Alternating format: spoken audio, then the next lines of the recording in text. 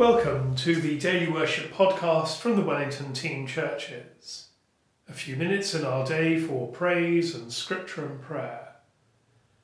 Today is Tuesday the 21st of July. Wherever we are in the presence of God. Grace, mercy and peace from God our Father and the Lord Jesus Christ be with you. As we rejoice in the gift of this new day, so may the light of your presence, O God, set our hearts on fire with love for you now and forever. Amen. The hymn suggested by Crystal is Onward Christian Pilgrims.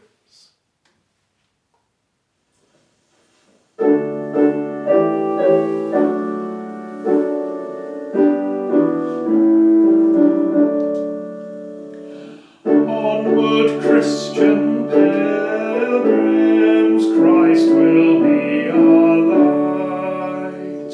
See the heavenly vision breaks upon our sight. Out of death's enslavement, Christ has set us free. On then to salvation,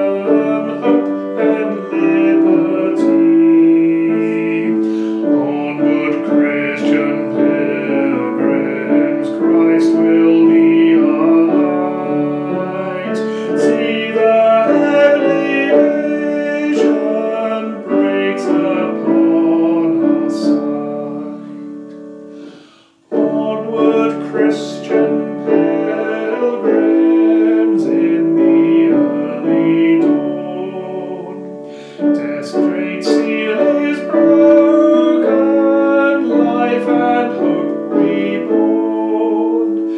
Faith in resurrection strengthens pilgrims' hearts. Every load is lightened, every fear departs. Onward, Christian pilgrim, Christ will be our light. See the heavenly vision breaks upon our sight. Onward, Christian pilgrims, hearts and voices raise, till the whole creation echoes perfect praise. Swords are turned to plowshares, pride and envy cease. Truth embraces justice, hope resolves in peace.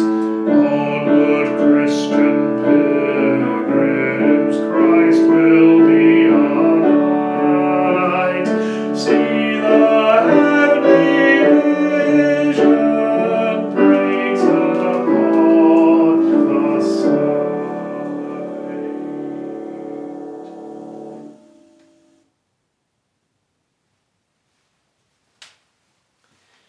In Luke's Gospel, we're in the period we call Holy Week. Jesus is teaching in the temple. The temple was nearing the end of an enormous rebuilding project begun years before by Herod the Great. I'm reading Luke chapter 21, beginning at verse 5. When some were speaking about the temple, how it was adorned with beautiful stones and gifts dedicated to God, he said, "As for these things that you see, the days will come when not one stone will be left upon another, all will be thrown down." Jesus is looking ahead to the destruction of the temple and of the city of Jerusalem by the Romans in AD 70, as they crushed a Jewish rebellion. The loss of the temple was a huge trauma. But even before then, the earliest Christians had come to understand that their faith was different. Writing around AD 50, Paul writes this: "Do you not know that you are God's temple and that God's Spirit dwells in you? If anyone destroys God's temple, God will destroy that person, for God's temple is holy, and you are that temple." As we think about the future of the church and its life, we give thanks for the gift of so many ancient church buildings. We also remember a deeper truth. God does not dwell in buildings. God dwells in us, his people.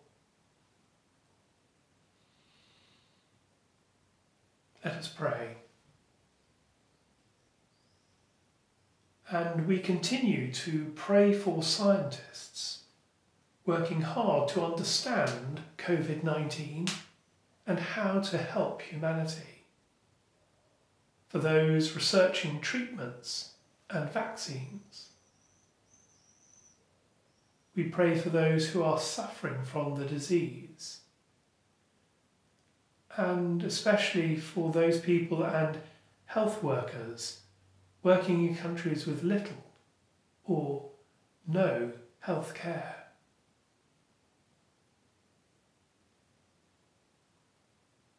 And with the church we pray, O God, our Creator, your kindness has brought us the gift of a new morning. Help us to leave yesterday and not to covet tomorrow, but to accept the uniqueness of today, to the glory of your name. Amen. As our Saviour taught us, so we pray. Our Father in heaven, hallowed be your name. Your kingdom come, your will be done on earth as in heaven. Give us today our daily bread. Forgive us our sins as we forgive those who sin against us. Lead us not into temptation, but deliver us from evil. For the kingdom, the power and the glory are yours, now and forever. Amen. As we continue on our day, we ask for God's blessing. May the God of hope fill us with all joy and peace in believing through the power of the Holy Spirit. And the blessing of God Almighty, the Father, the Son, and the Holy Spirit be with you and all whom you love, today and forevermore. Amen. Our next podcast will be on Sunday. This week I'm participating in online training delivered from Cambridge. And so, friends, until we worship again together, go well.